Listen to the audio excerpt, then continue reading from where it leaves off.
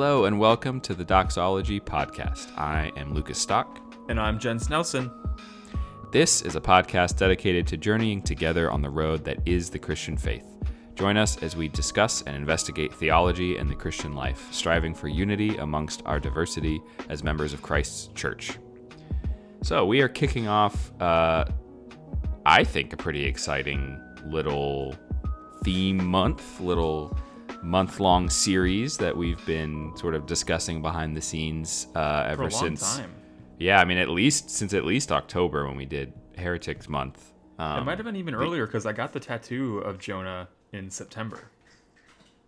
Was it that long ago? Yeah, it's crazy. Dang.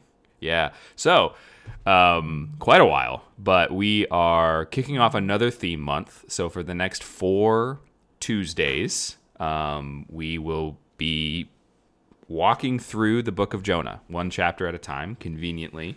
The inspired chapter divisions mean that it perfectly lines up with a month's worth of episodes. There you go.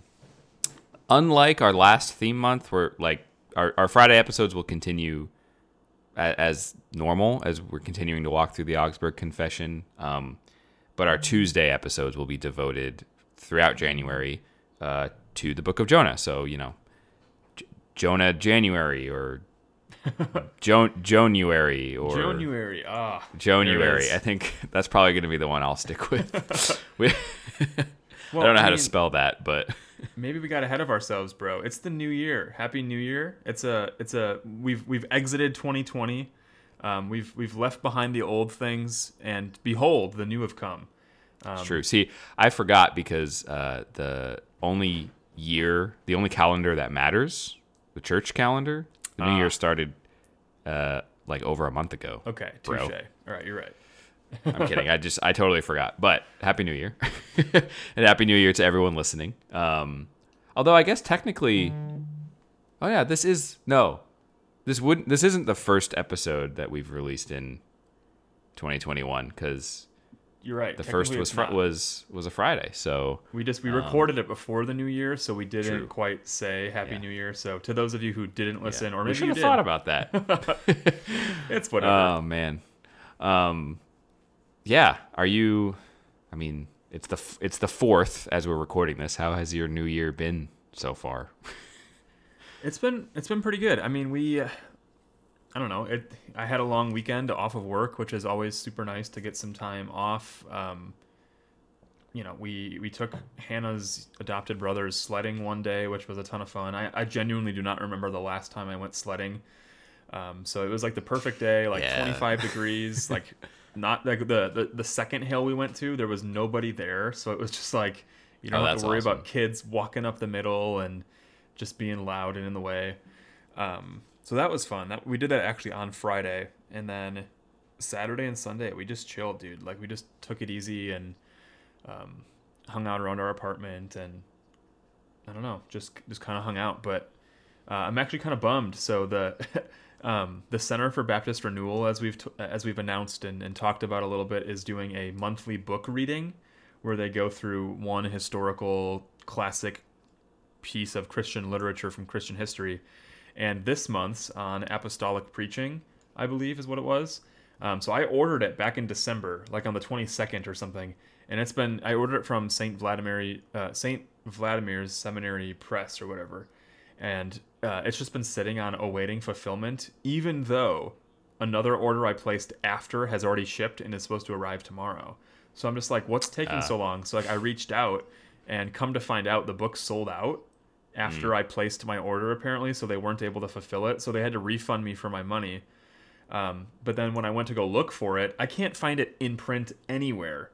Like everywhere is sold out. Like Christian Bookstore, I can't remember, Amazon, like all the different sites that you'd think to go check for books. It was all sold out.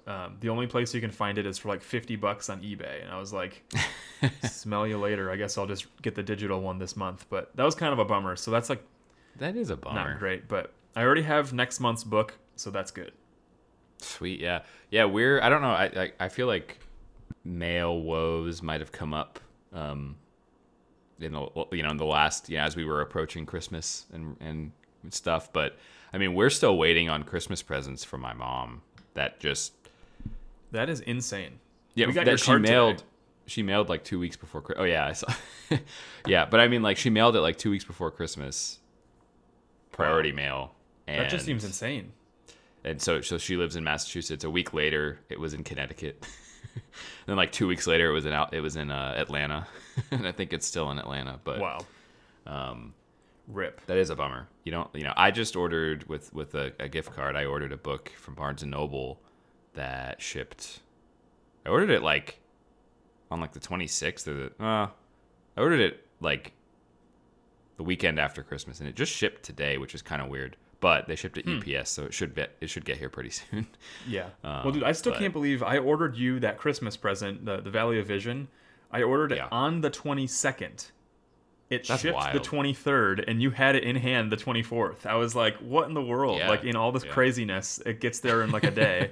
From like the Northeast. I'm pretty sure they're up in Pennsylvania, so it's not like it was like this town next over.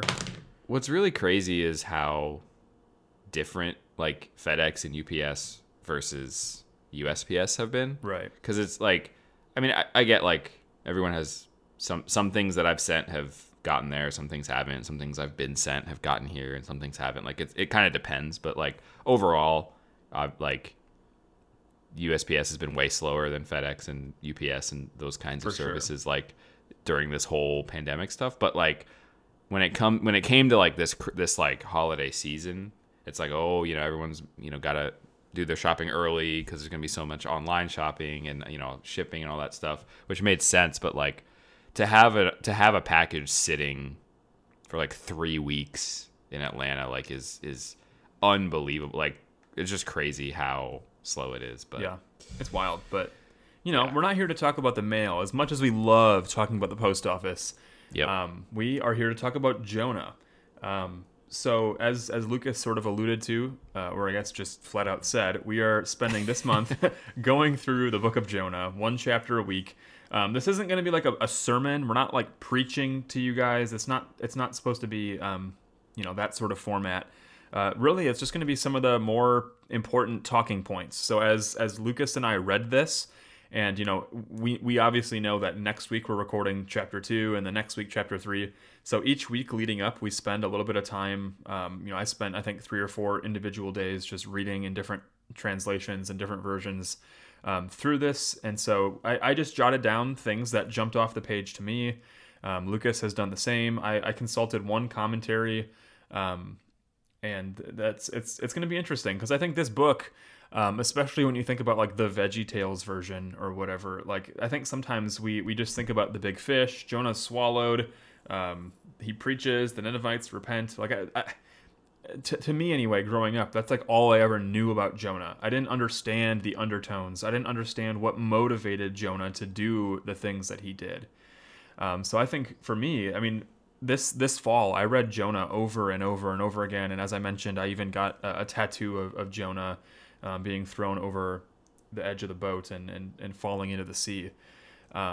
There's obviously some symbolism. Jonah is a type, in a way, of Christ to come. I mean, Jesus himself refers to the sign of Jonah. Even the story of Jesus walking on the sea to calm the storm, or even asleep in the boat. When his disciples are freaking out, like there's foreshadowing and all of that. So it's an interesting book. It's an important book, and I thought it'd be worth spending some time talking about it. So before we jump into the conversation, I thought I would just point out, as I mentioned, a commentary that I read talked about the parallelism within Jonah. So it's almost as if there's 2 scenes. So chapters 1 and 2 are scene 1, and then chapters 3 and 4 are scene 2. And it's really interesting. It starts, I'm just going to say, like, I'm not going to go and say all the verses, but like literally verse 1 to verse 1 of chapter 1 and verse 1 of chapter 3 line up, and then 1, 2, 3, 2, 1, 3, 3, 3, and so on. It's crazy, the parallelism here. But it starts with God's word that comes to Jonah. So we hear that there's a message that God has that he has to give to somebody. And then it goes on as the message that is conveyed. So there's a certain message that he needs to proclaim. And then we see Jonah's response. So how does Jonah respond to the word that has come to him and then the message that he needs to proclaim? And then there's a word of warning. There's a response of pagans generally. So in the first scene, it's the sailors. In the second scene, it's the Ninevites. And then it's the response of the pagan leader specifically. So that the captain of the ship comes and talks to Jonah. And then later, the ruler, the leader of Nineveh, has a little bit of, he has some things that he wants to say. And then the last point that we see that has parallelism is how God taught grace to Jonah, first through the fish and then through the plant. So it's interesting to see, even in this short book, how Jonah grows, how he remains the same in some ways. And this really is a short book. If you're just flipping through your Old Testament, it's highly probable that you'll just flip right over it because it's not Isaiah, it's not Ezekiel, it's not the Psalms. It might even just take up a page and a half or 2 pages on your Bible, depending on what size your Bible is.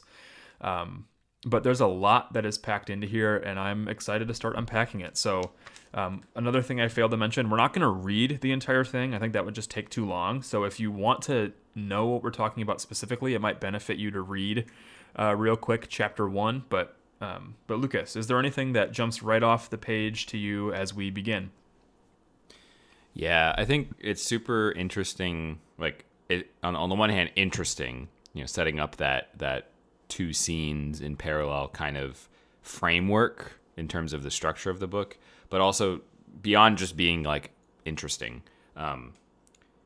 Whether or not you choose to divide the book up that way, or you find some other way to do it, I think from the outset, kind of keeping in mind, and this is true always when we approach any text, and certainly no less the text of Scripture, but it's not just words that like fell onto a page, and it's not just the stream of consciousness of somebody saying, oh, I'm going to just write down a bunch of thoughts about Jonah and like what happened to him. And to keep in mind the idea, even if it's not, that specific framework and structure of the book that you kind of, choose to highlight in your mind, but to keep, as we're over the course of this month, walking through chapter by chapter, not verse by verse, but walking through the whole book and certainly the whole story, to keep in mind that like there is a very obvious meaning, there's a very obvious narrative, and just like with any narrative, there's much more going on that is easy to miss when you're not looking for it. When you're reading quickly because it is just a page and a half, when you're reading quickly because you're busy or because you're reading it the way that you read the news, or, whatever else might be going on in terms of how we find ourselves when we come to read something.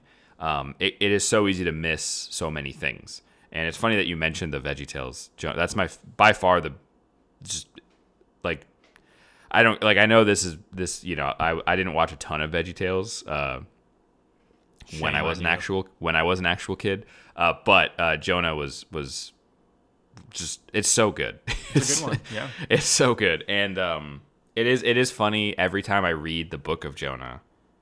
I am surprised at a couple things. How quickly he gets onto the boat, and how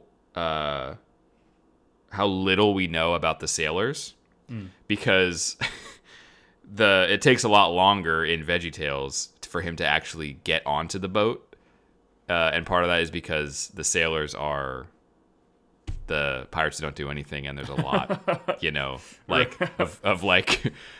They get a lot of screen time, Right. So it's funny. Like there were times where in the past where I hadn't read Jonah in a really long time, and then was reading it like more seriously, and I realized that I had like in my head mixed up VeggieTales and the actual text. Wait, where are the pirates who don't do anything?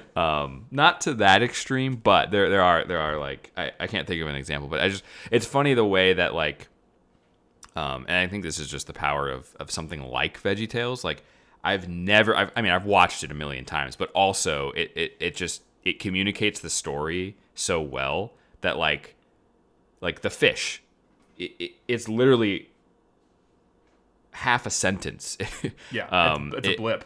but it's like this whole like, you know, build up of there's this big fish coming and they're trying to reel him back, you know, in the movie. And obviously, you know, it's a movie. Like, you get my point. But so anyway, it's funny you mention it because I always immediately think of that specific. That's evangelical Christian childhood. Like the main story is the Bible. You remember the VeggieTale versions.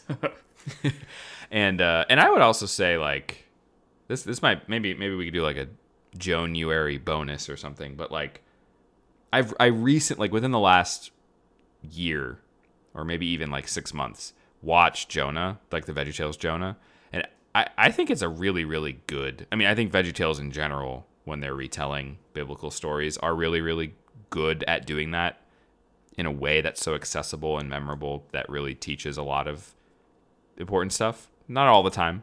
Like Esther really glosses over, you know, everything, which is understandable because it's designed for kids. But like, right. But I think Jonah is a really, really good example, and I think part of it is the movie. You know, I didn't realize we were just going to talk about VeggieTales, but the movie's not just a retelling of Jonah. It's like the kids are learning, like you as a kid watching the movie are watching kids hear Jonah's story and like learn about it, you know?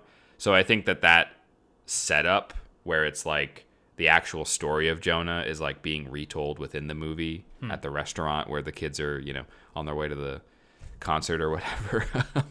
I'm gonna go watch it tonight. It's so good. But like I think it's that's a really excellent, like, that's a good example of like Christian media is that movie in particular. But anyway, interesting. So like that was a very unexpectedly long-winded way of getting to the things that stick out to me in Jonah in particular are usually things that make me think of what's missing or different in the movie that I just remember so well. Right. So there are some things like, you know, how insignificant just, you know, narratively textually the appearance of the great fish is like it's just there, you know, and there was a great fish and it swallowed Jonah, and it's just kind of, you know, it's not this big dramatic scene. It's not even the main point, really. I mean, a lot of times that's what it seems like the main point of the book is when you think about Jonah, but it's this tiny little blip. Yep. There and gone. Yeah, and I think it's probably worth. We'll probably spend more time talking about the fish next week when in chapter 2 where that's when he's actually in the fish. So it's I think it's gonna be some interesting conversations with that. But things like that, and then the other kind of thing that always sticks out to me is when phrases or words are repeated, which is just, I think, a good like rule of thumb to always be on the lookout. Like I tend to always underline when I'm just reading in my Bible, the Bible that I underline in. Anytime if I'm reading a chapter and there's like, you know, a name repeats itself 10 times or something, you know, I'm going to be underlining that, or phrases, places, you know, things like that. And right in the beginning we have you know, Tarshish, but specifically from the presence of the Lord in verse 3, twice in verse 3. He's going from the presence of the Lord.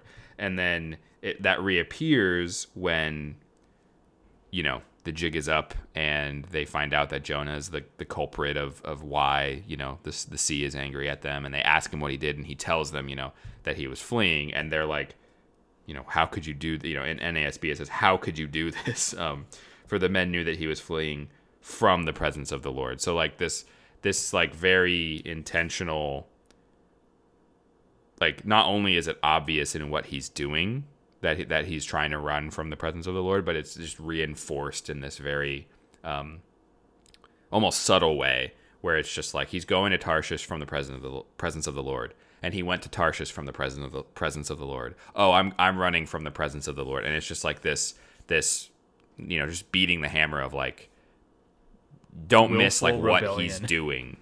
Right. And especially like looking forward, obviously, like, you know, as we walk through, kind of maybe like looking back to where, as the story unfolds and the different things and events happen, like how does that initial, intention of Jonah's or state of mind or motivation. How does that click and fit in with the rest of it? I think is an interesting discussion that the author wants us to be thinking about, because he is hammering, from the presence of the Lord, from the presence of the Lord, from the presence of the Lord. And it along a similar note, the other thing that really stuck out to me was,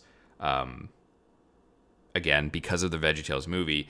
In the movie, when he goes to the docks to get on the boat, he asks for a ticket to as far away, and there's a little map that the salesman carrot guy points to, and it's Tarshish is over on the side of the map, it's not even on the front of the sign, it's on the side of the wooden map sign or whatever, and if I recall correctly, it's on the coast of Spain or Portugal or something, in the way that the map is drawn in VeggieTales. And so as I was reading that, I was like, I've always just had in my head that that's where Tarshish is, but I don't actually, didn't know that. And so I didn't go to any atlases or commentaries. I didn't have access to any of that stuff, but I just did a quick Wikipedia, Google search. I didn't even scroll through Google. I literally just went to Wikipedia and, was kind of surprised and I think really intrigued for a couple of reasons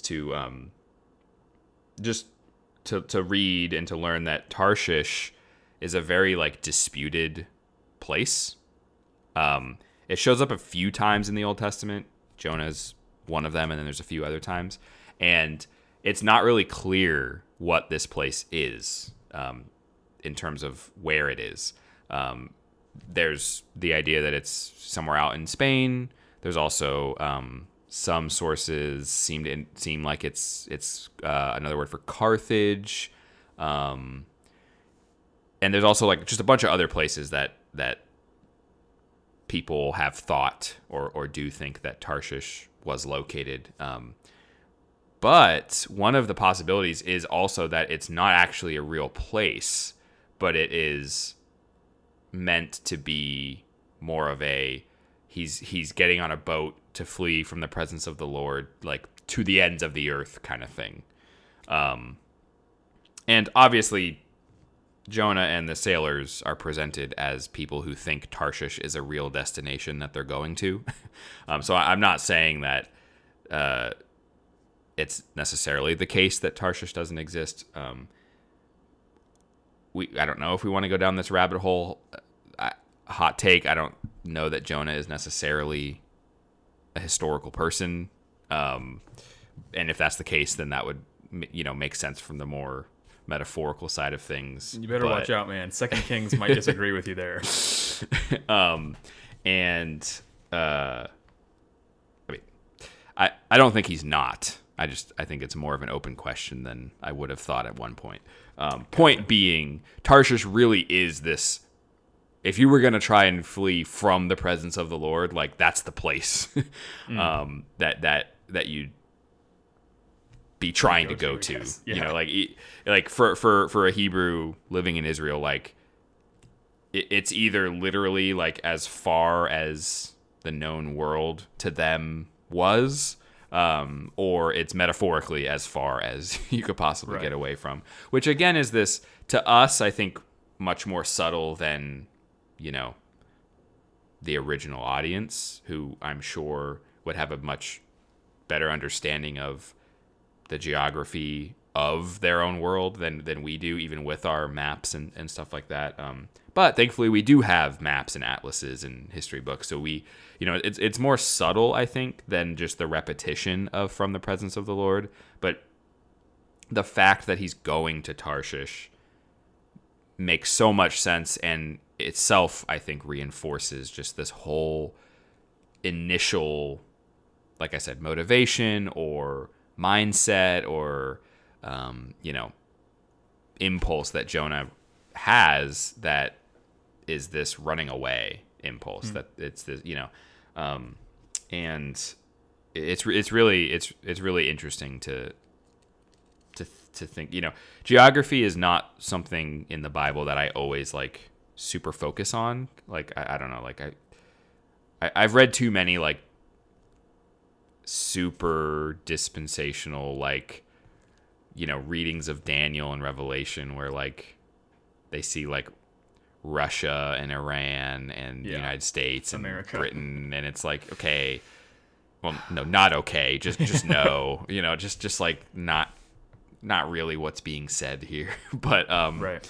but it is important that whether they're being done for like metaphorical purposes or whether it's for more just historical purposes, like the Bible mentions places because God deals with places and things. He deals with fish and fruit and bread and wine and water and a worm that eats a plant. Like he's a very located God. And because he has designed his people to be very located, and that means that the geography often does play a really big role. And even if I don't think you need to do like a deep dive into Tarshish to like get Jonah, but it is cool to note and to go a little more like kind of like what we're trying to do here and what I was saying earlier, just to like go a little slower and notice those things that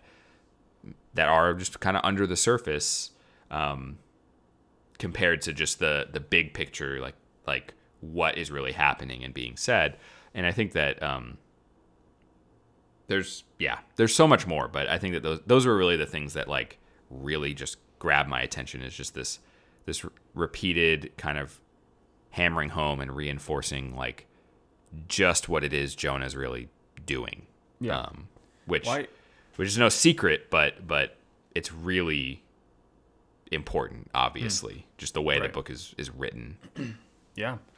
And I guess to just jump back a little bit, the thing that really actually jumped off the page to me was the fact that so little is said about Jonah, which I know is part of why some have come to believe that maybe he wasn't a real historical figure or whatever. But unlike many of the other prophets, think of Isaiah, Jeremiah, Ezekiel, like we might see that he's the son of this person, but you usually get more details. Like he ministered in this time, in this place, to these people. He did this.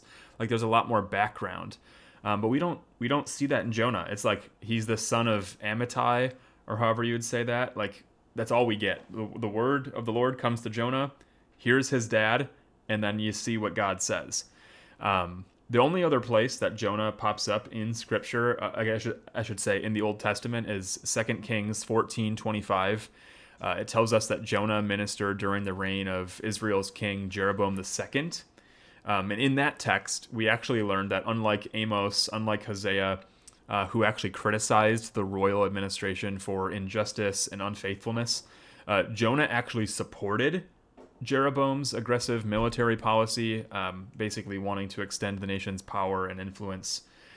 So the original audience, so the original Hebrews who would have been reading this, likely would have recognized and remembered this about Jonah. Because, again, think of repetition. Think of names that appear throughout the Old Testament, themes, ideas that come up time and time again. So they would have probably been a little bit shocked, maybe a little bit amazed that God would send a man like him to go preach to the people that basically the Israelites feared and hated the most. We haven't really talked about. That's fascinating. I knew he was mentioned, but I didn't remember what was mentioned about him. That I think really also, to me, makes a ton of sense in light of his response. Right. Exactly. To God's request, or sorry, command to go,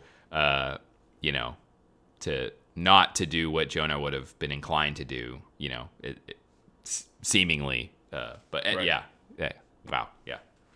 Yeah. So, I mean, we don't see a lot about the Ninevites, obviously, in this passage, but what we know about them, we learn from history. We learned that the Ninevites were especially cruel, very harsh, very aggressive, militaristic, taking people, forcing them into slavery.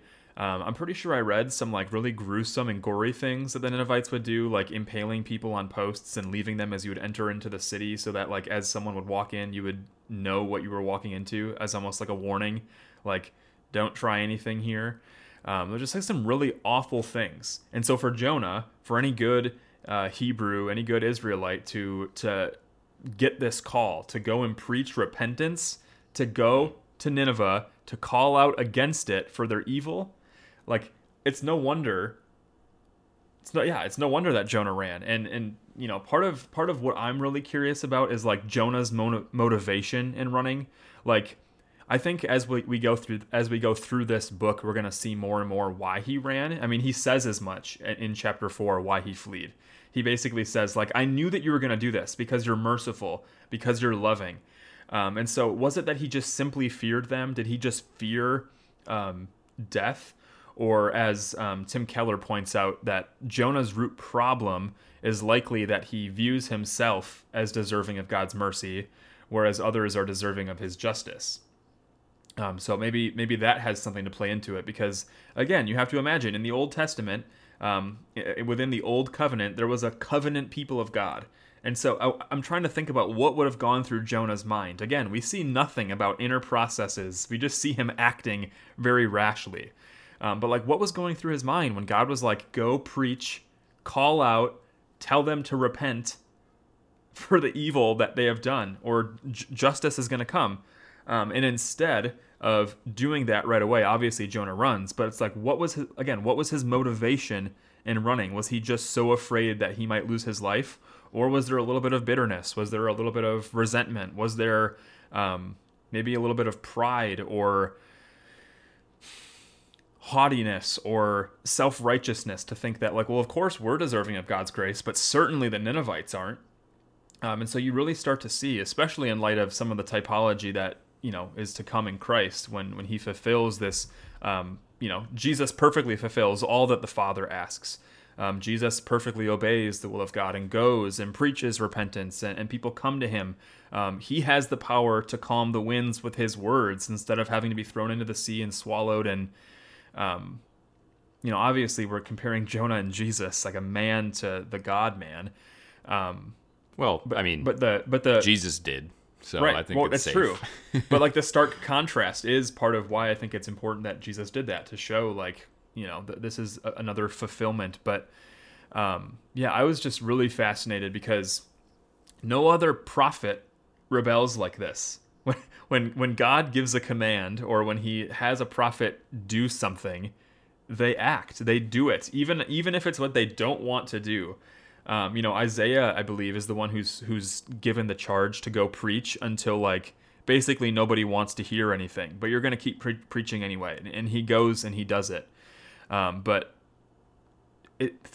throughout this story, throughout this narrative, we actually see, and it's very ironic, Jonah moves farther and farther away from God, which, as you pointed out with talking about Tarshish, people really do think it is almost this just picture for what was the end of the earth. So Jonah's going to the ends of the earth, as far away as possible from the presence of God, whereas the pagans, so the sailors in scene 1 and the Ninevites in scene 2, actually move closer and closer. Even if it's not genuine repentance, even if it wasn't lasting, even if they didn't enter into covenant faithfulness with Yahweh, the fact of the matter stands is that the Israelite goes further and further away, and the people come to be closer to God. You know, the sailors make vows, and they, who knows what that meant, but they acted better. Here's the thing. I think we do know what it meant, because, and we can talk about this in chapter 3 when the Ninevites repent.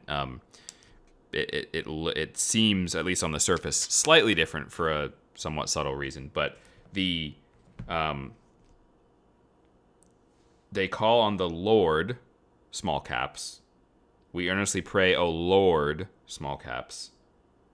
Feared the Lord, small caps. Offered a sacrifice to the Lord, small caps.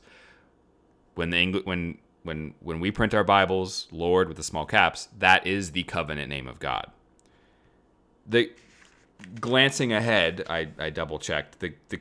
The king of Nineveh does not use God's covenant name. Oh, interesting. So he just uses Adonai or God. He uses God. I'm pretty sure it would probably be El. They say El when they're talking about their. I checked this. I used every ounce of Hebrew 1 that I still had from all those years ago. But blessed.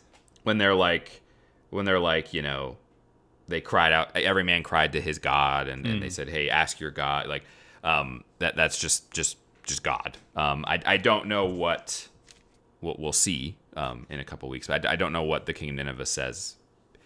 The vocabulary he uses. I know what he says, but I don't know like the vocab he uses. But because of the way that the conventions that we have, I do know, even just in the English, that people don't say Lord, small caps, who are not in some kind of relationship. Right. Because that is the covenant name, that and what I mean by that is Yahweh. That is the name that God reveals to his people. That is like the God revealing who he truly is to you versus just like God or king in a general sense. So to fear the Lord, to fear Adonai, Yahweh, greatly, and offering a sacrifice and made vows to not to God, but to the Lord. That's significant. The sailor, the seemingly, now another geography point. Joppa is in Israel, but all the sailors are crying out to his own God. So the seemingly Gentile sailors are making, they're fearing him, calling on him, praying to him, and making vows and sacrifices. So they're engaging in covenant activities. The sailors Jonah's lack of faith saves the sailors because we see the conclusion of the sailors' story. The book goes on. We don't see the sailors again. Is that they sacrifice and make vows to Yahweh. So whether they were lapsed covenant members or Gentiles, we see them return to their Father, right? Through I want to say through the ministry of Jonah, but through the unministry of Jonah, the disobedience. Yeah, right. Yeah, which I think that's an important, as much as we might give Jonah crap for what he did in running away, this is proving the point of God's sovereignty, his goodness over even our bad situations. Like, good comes from it, and that's not to say that we should then seek bad situations that good might come, but a reality of living in this fallen world. Seek disobedience that good might come. Right, exactly. But like reality of living in the world is that like bad things happen, people sin, we mess up, yet God is still honored, he's still glorified. This book is like chock full of irony. Like it's all over the place. The fact that Jonah flees from the presence of the Lord, as if that sort of thing could actually happen. Like, did Jonah think he could actually escape Yahweh? Like, was his understanding of who God was, like, just did he only think in terms of like temple, of the place where God's presence dwelt, or did he not understand that even as Jonah goes to the ends of the earth, did he not know what David wrote? If I ascend to heaven, if I make my bed in Sheol, like, go to the ends of the earth, wherever I go, your presence is there. It's ironic that Jonah tries to go to the ends of the earth to flee God's presence and to sort of call back to a thing that you mentioned, Lucas. You mentioned repetition. One of the things that I noticed is that the word great is used countless times in this chapter to describe things. There's the great city of Nineveh. There's a great storm. There's a great fish. There's like all these great things, which again is interesting. It's a very specific Hebrew word, and so it's almost like God's like, Jonah, you're refusing to go to the great city. Well, then I'm going to throw you into a great storm, and you're going to go into the belly of a great fish, and it just like keeps going and going, and it's funny. And this is something that like I wish we had. I'm going to quote our ever popular phrase here. It probably deserves an entire episode, but for Jonah, the storm was a consequence of his sin, right? So Jonah was disobedient. He sinned in fleeing from the presence of the Lord. The sin is a consequence of that, yet the sailors were caught in it too. The sailors didn't sin necessarily. Sure, they might have been pagans. They might have had tons of sin. They weren't in fellowship. They weren't in covenant relationship with Yahweh. But we don't see an explicit sin mentioned that leads to them being put in peril or in danger. So I think it'd be fascinating to explore that idea of our sin, our rebellion, our disobedience, and what that does in society. So the societal effects of sin, the ways in which when we transgress, it affects those around us. This is like Exhibit A. Jonah sins. The sailors are caught in the same storm, even though they didn't necessarily do anything.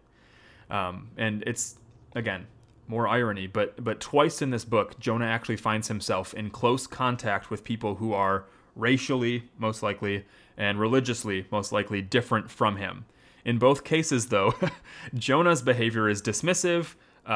It's unhelpful. It's just like, he's in the bottom of this boat or wherever he is asleep, and it's just like, you're asleep, Jonah, in this great storm. You're asleep, like, really.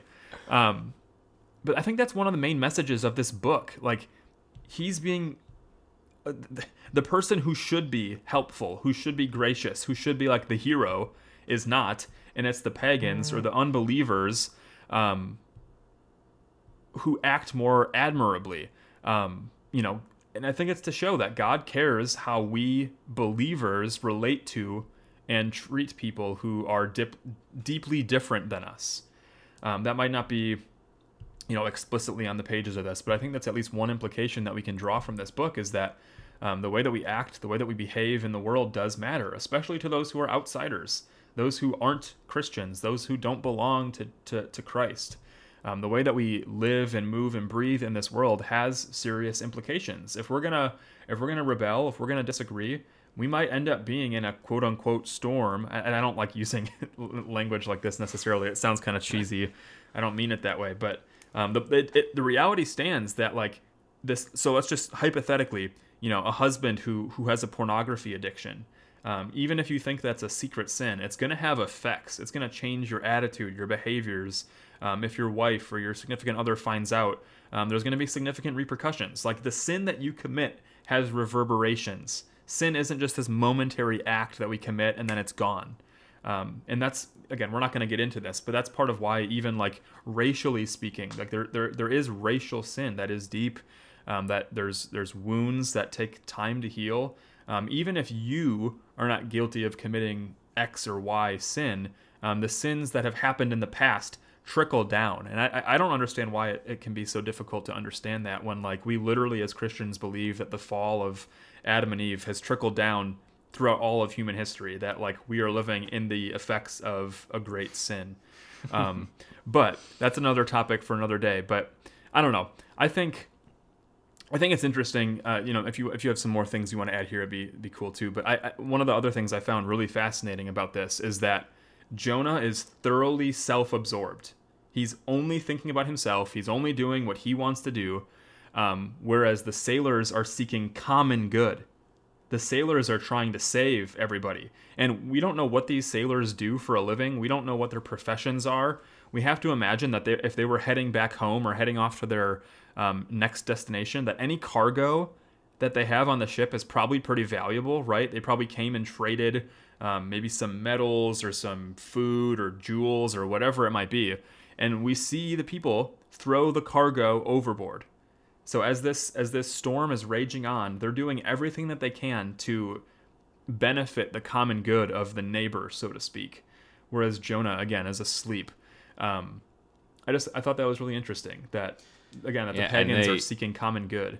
They try to row back to land, or try again or try harder to row back to land after Jonah says, "It's my, this is on account of me.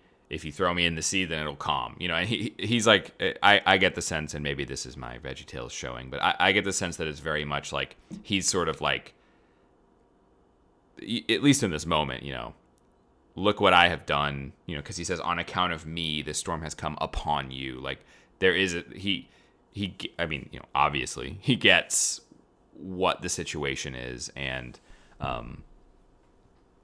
it's not just like they're throwing cargo overboard, they're trying to row to land, and then it's like, oh, this is what's going on, Lord forgive us, but we need to, it's like, it's not necessarily in the order I might expect. It's like they're doing the normal things that you do on a boat or, you know, a ship to save yourself in a catastrophic storm. You're lightening the load and you're, you know, doing all this, and then they figure out what's going on, and then they still try to irony, because like you'd think that like they'd be so enraged, like, you're the reason that this is happening to me. Like, you'd think there'd want to be some like retaliation, right? There's an easy solution that Jonah offers, right? It's quicker than trying to row. It's safer. It's easy. Jonah's on board, it seems, with that solution. He offers it. It's his idea. And it's not their fault. Right. Which, again, it just shows how much these people do care about the common good. Even this person who, it's his fault, he's given the solution, and yet they still are like, well, let's keep trying to row hard against this and keep it going. But another thing that I think is really interesting, the repetition. This book is so repetitive, but it's so beautiful. The captain, did you notice what the captain says to Jonah? What are the first things that he says? Get up, call to your God, which is the exact same. Like, you almost have to imagine, we don't know how the word of the Lord came to Jonah in the beginning, but what does God say to Jonah? He says, get up, arise, and go. Arise. So imagine Joseph it probably was some sort of slumber. You know, maybe the word came in a dream, but he's sleeping in this ship. It's threatening to break apart, and the captain approaches him and he says, "What are you doing? Sound asleep?" Not just like resting his eyes, sound asleep. And he says, "Get up and call. Get up, arise." Like, you have to almost imagine that as he's, you know, awaking from his slumber. Like, did I hear those words right? Because they're the exact same words when you read the Hebrew, like the original language. Like, so, like, we have to imagine that maybe it clicked a little bit in Jonah's mind to hear those words of get up and arise. But I just think it's interesting. And I'm also wondering, like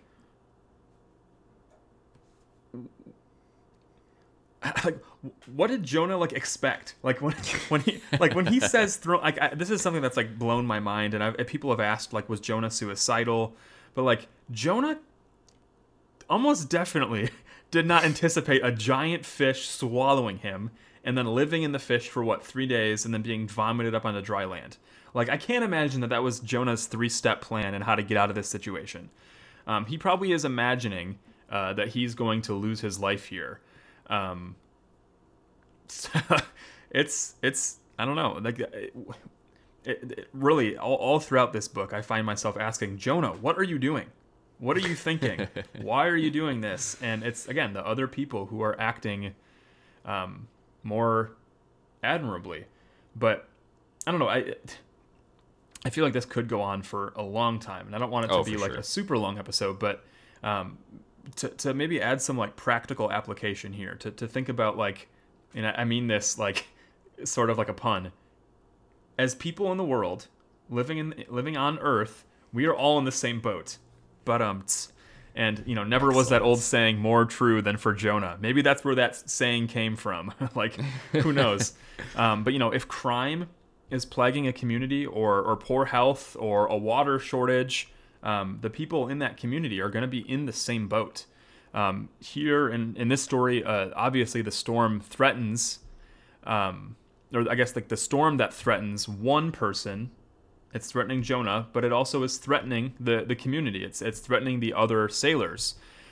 Jonah needed to recognize that he was part of the whole human community, not only a member of a faith community. Like, it's true that the Israelites were a part of a very specific faith community, but as we see, obviously, in the fulfillment of all things in the New Testament, that, like, Israel was called to be a light to the nations. So often they failed in that calling. You know, there were times where they acted admirably. There are characters who do that well. But time and time again, these people are failing to live faithfully in their world and in their context. And as a result, their sin brings greater problems for the people around them. In the end, we will see that God does care for Nineveh. You know, at the end, we basically see God say, like, you know, should I not care for these people? And Jonah, like, if you don't care about the people, at least you should care about all the cattle. Like, I always think it's so funny that it just ends and much cattle, and then it's basically done. which we'll talk about when we get there. But in the same way, Joseph ought to have cared about these sailors more than he cared about himself. Because the reality is that like Jonah's private faith is of no public good. And I think that this is like a lesson that we need. And as I was thinking about this, some of the implications of this passage this week, I was thinking that that's a lesson that we need in our churches in light of COVID-19, in light of political and racial tension. We do have, in a sense, a private faith. We have personal faith, but in a greater and I think more important sense, we do have a communal faith where we're the body of Christ. We are the church. We are his bride. And in another sense, we live in this world and we have a calling to love our neighbors, to care about the common good. And so that's something that, use your own imagination, your own thoughts for what that might mean. But it's I don't know, it's pretty clear especially if you dive deep into this book. I think one of the last things I'll say, and then you can add any last thoughts that you have. But the captain, when he approached Jonah, he says, he asks Jonah, "What is your business? Where are you from? What is your country? And what people are you from?" Those are questions that he poses to Jonah, and Jonah responds, "I'm a Hebrew. I worship the Lord, the God of the heavens, who made the sea and the dry land." So basically, this sailor has asked, "What is your purpose? What is your business?" He asks, "What is your place? What is your country? And what is your race? What people are you from?" And to Jonah, maybe he doesn't have to maybe he doesn't have to answer in the order he was asked, but he chooses the first thing that he says is, "I'm a Hebrew." Like, before anything else, he doesn't say, "I'm a servant." He doesn't say, "I'm a prophet of Yahweh." Like, he doesn't open up with something more profound. Like, his first thought in "who are you, where are you from, what is your business" is, "I am a Hebrew." And I wonder if some of his thought is, maybe to use anachronistic terminology, nationalistic, to be thinking about him as a people, the nation of Israel, how that was the primary identity of who they were. And maybe you could translate that a little bit to today, whereas as people living in this land, if someone were to ask you, "What is your business? Where do you come from? Who are your people?" What would you think? Would your first answer be, "I'm an American. I'm a red, white, and blue American. I live in this country"? Or is your first answer, "I'm partaker of the divine nature. I'm a Christian. I've been bought by the blood of Christ," or whatever that first thought might be. But at the very least, regardless of what you might say, it's interesting to at least consider why Jonah answered the way that he answered. And I guess that was one of the last things that I wanted to add. Yeah. I don't really have anything else to add, honestly. I'm definitely looking forward to... I'm not looking forward to next week because I don't know what I'm gonna say. what I'm gonna say, which is why we spend time reading and reflecting. Right. But it's just such a tricky one. But I love chapters 3 and 4, so I'm excited to do this specifically on Jonah, and also just to kind of get back into a more themed month kind of thing. So I do have to say, yeah. I really enjoyed, and I've had these for a long time. I don't know why I haven't used them more, but I really enjoyed using the ESV Scripture Journal. I don't know if you guys have ever seen those. It's actually funny. Like CSB, NIV, KJV, they all have made their own Scripture journals after the ESV put out theirs. But it's super nice. Like it's a very small, like it's Jonah and a couple other small prophets. But like you have the text on one side and then lines on another to like journal, to take notes, to write out observations. Like it was really helpful this week. Like I would read in my CSB translation and then in this ESV Scripture Journal sort of write down thoughts. And so I really like this Jonah series because, one, I love Jonah. I think it's a really good and important story. But also I think it's a really good example because it's small, it's easy to do. It's a really good example of just like good Bible study, like good habits to begin cultivating, reading the Bible in community, especially in such a, maybe a difficult day. Like I know some people, myself included, it's difficult to get to church. It's difficult to, with COVID and with restrictions and everything. But to be able to, especially in a new year. I know New Year's are often like a time to reset, to reorient. If you're looking to get into the Bible more, if you're looking to get into a book, I mean, Jonah is a great place to start. Start small. You can purchase the scripture journals individually. So like if you wanted to go through Romans or Galatians or Colossians or whatever, you could purchase it for like $3 and then you can journal and take it at your own pace. It's pretty cool. We are not sponsored by them. I just, had to throw it out there. Yeah, they're really cool. I've used them before as well. And this is the perfect exercise to do that sort of reflective, slow reading. Because I mean, honestly, like everything we just talked about, which we could continue to go on, is just like slowing down and reading. Like that's it. Like that's I think just like probably the number one most important like tool that I think we have. Slowing down is to just not the number one tool we have, period. The number one tool we have to start digging into the word more, right, is to first just slow down. Read it once a day for a week. Read it multiple times in a row. All the above. Like it's just you start to see these things that are right there when you slow down that you don't see otherwise, and you don't need 6 hours and a library that you have access to, and like you don't need all of that to slow down and reflectively read and see what's there. So yeah, really excited for this month, and just love Jonah. So yeah, I think that's a good place to wrap it up. Cool. Well, we'll close with a word of prayer, and then we'll talk about what you're reading, and then we'll wrap it up. So this is called God All Sufficient. Comes from the Valley of Vision. It says, "O Lord of grace, the world is before me this day, and I am weak and I am fearful, but I look to Thee for strength. If I venture forth alone, I stumble and I fall, but on the Beloved's arms I am firm as the eternal hills. If left to the treachery of my heart, I shall shame Thy name, but if enlightened, guided, and upheld by Thy Spirit, I shall bring Thee glory. Be Thou my arm to support, my strength to stand, my light to see, my feet to run, my shield to protect, my sword to repel, my sun to warm. To enrich me will not diminish Thy fullness. All Thy loving kindness is in Thy Son. I bring him to Thee in the arms of faith. I urge His saving name as one who died for me. I plead His blood to pay my debts of wrong. Accept His worthiness for my unworthiness, His sinlessness for my transgressions, His purity for my uncleanness, His sincerity for my guile, His His truth for my deceits, His meekness for my pride, His constancy for my backslidings, His love for my enmity, His fullness for my emptiness, His faithfulness for my treachery, His obedience for my lawlessness, His glory for my shame, His devotedness for my waywardness, His holy life for my unchaste ways, His righteousness for my dead works, and His death for my life forever. Amen."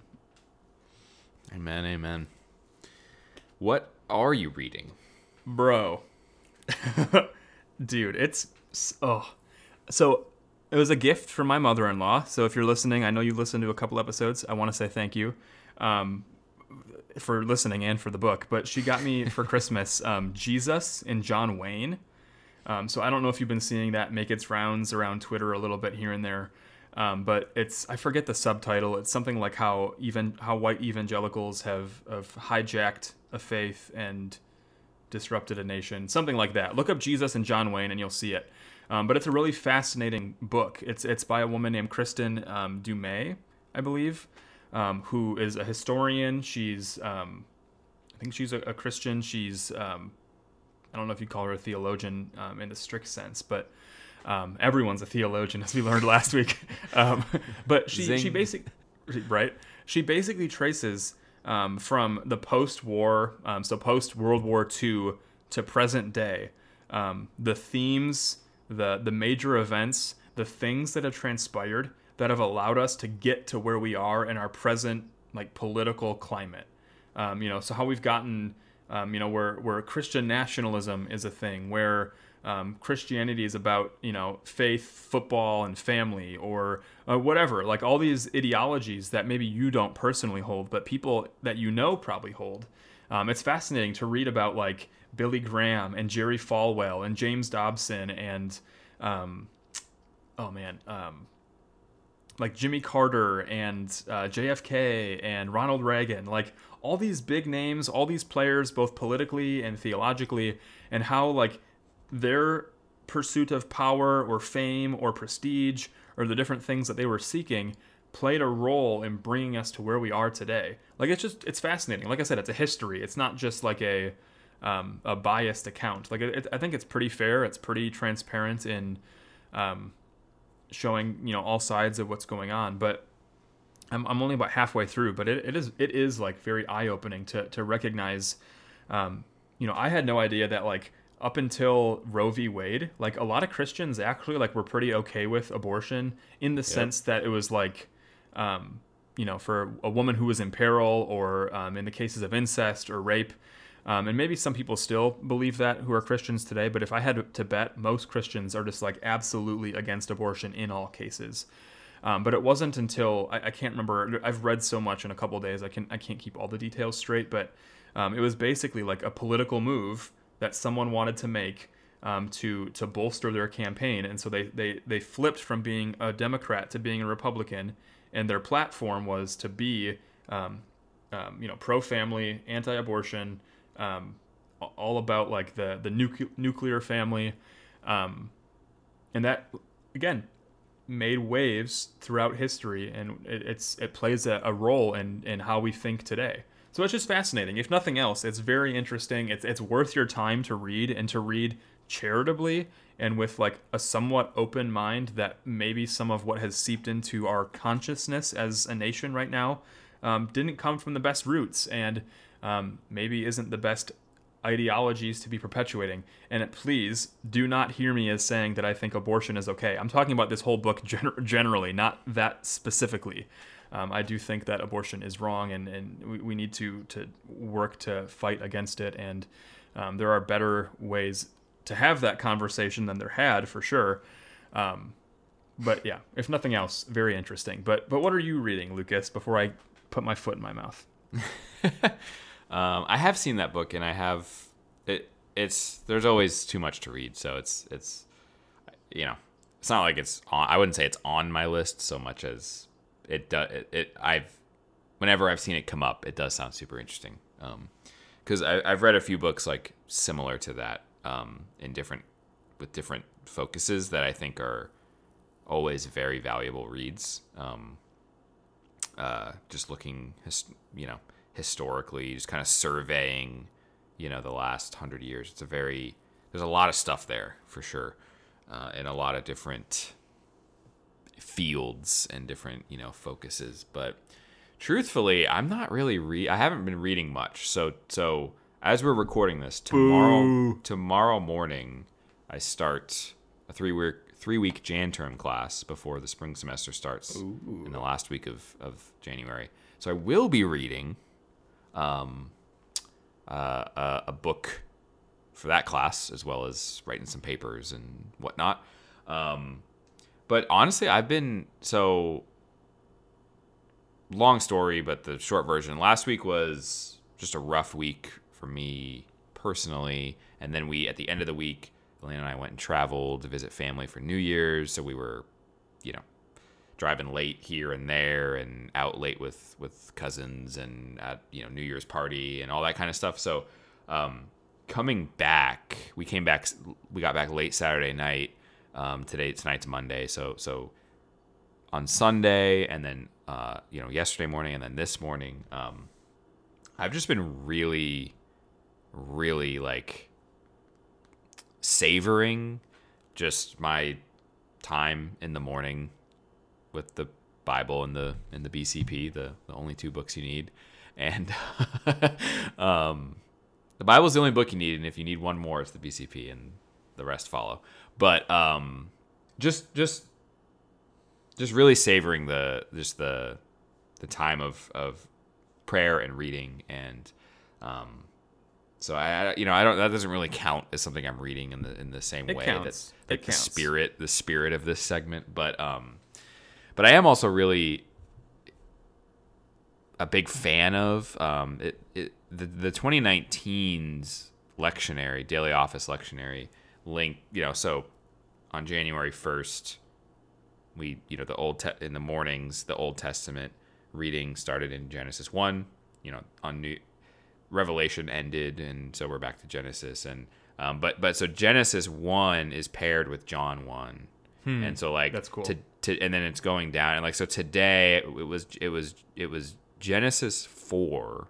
No. Yeah. Yesterday was Genesis 3 and John 2. So it was the fall and the wedding at Cana. Ooh. That's an episode cool. Right there. Like I haven't talked to you about this, but like that for real is probably like we should add that to the. And then today is Genesis 4, Cain and Abel, and John 3, 1 through 21. So the conversation with Nicodemus, and then it stops before the next story in that chapter. But it's amazing. Like reading, just like I was gonna say, read the Bible with a lectionary. Like yes, but just do the daily office. Just read the Bible, please, and for your own edification. Like read it. Follow the daily office lectionary, even if you're not praying the whole office, because if you're not reading canonically, you're just, other than reading slowly, reading the book that is the Bible as a book, not just 66 other books that are smaller. Man. It's big, yeah. The fall and the wedding at Cana, you've got just in the Bible, you've got Mariology, sacramentology, Jesus, salvation, the fall. I mean, you have everything. It's like never would have put these two chapters together just in my own reading and just thinking. Right. And it's like, so like just to you put two chapters next to each other, and it all fits together because it all fits together. Kind of like we're talking about just within Jonah, even just this connections that you see when you're looking for them. That's true across all of Scripture, and even, fancy word, intertextually between other, separate works of writing or whatever. But so yeah, I don't know. I kind of pulled that one out of thin air, but no, that's good. I like it. Yeah. Well, go read like you too. Like I didn't think of this but like go read Genesis 3 and John 2. I plan to tomorrow morning. I will. Next to each other, like it blew my mind. Nice. Well, I will close. Thank you for making it this far. I wanted to say thank you every month that we've been a podcast. February, March, April, May, June, up until today, we have increased our listenership and our downloads each and every month. Like we've never taken a dip in our listenership. So I just want to say thank you, because we're just two dudes who are friends. We love theology. Guys being dudes, Yeah, we're just guys being dudes. Literally dudes just vibing. Dudes rock. And to think that people tune in, to listen, to download, to share, to comment, whatever, it means a lot to us. And we have big things in store for 2021 and beyond. Hope so. We got some fun interviews maybe in the works. We got some other ideas that we're vibing on, whatever we're throwing around, tossing just like the pigskin. So we'll hit you up with those things soon enough. Maybe follow our newsletter if you want some insider access. But thank you, truly. Yeah. If you'd like to connect with us, if you want to know what we're up to on Twitter and Instagram, follow us at Doxology Podcast. You can email us at doxologypodcast@gmail.com. We always welcome your feedback, your questions, any episode ideas that you have. Even if the feedback is, negative. If you want to tell us how awful we are, please do. We'd love to hear from you. Peace. See ya.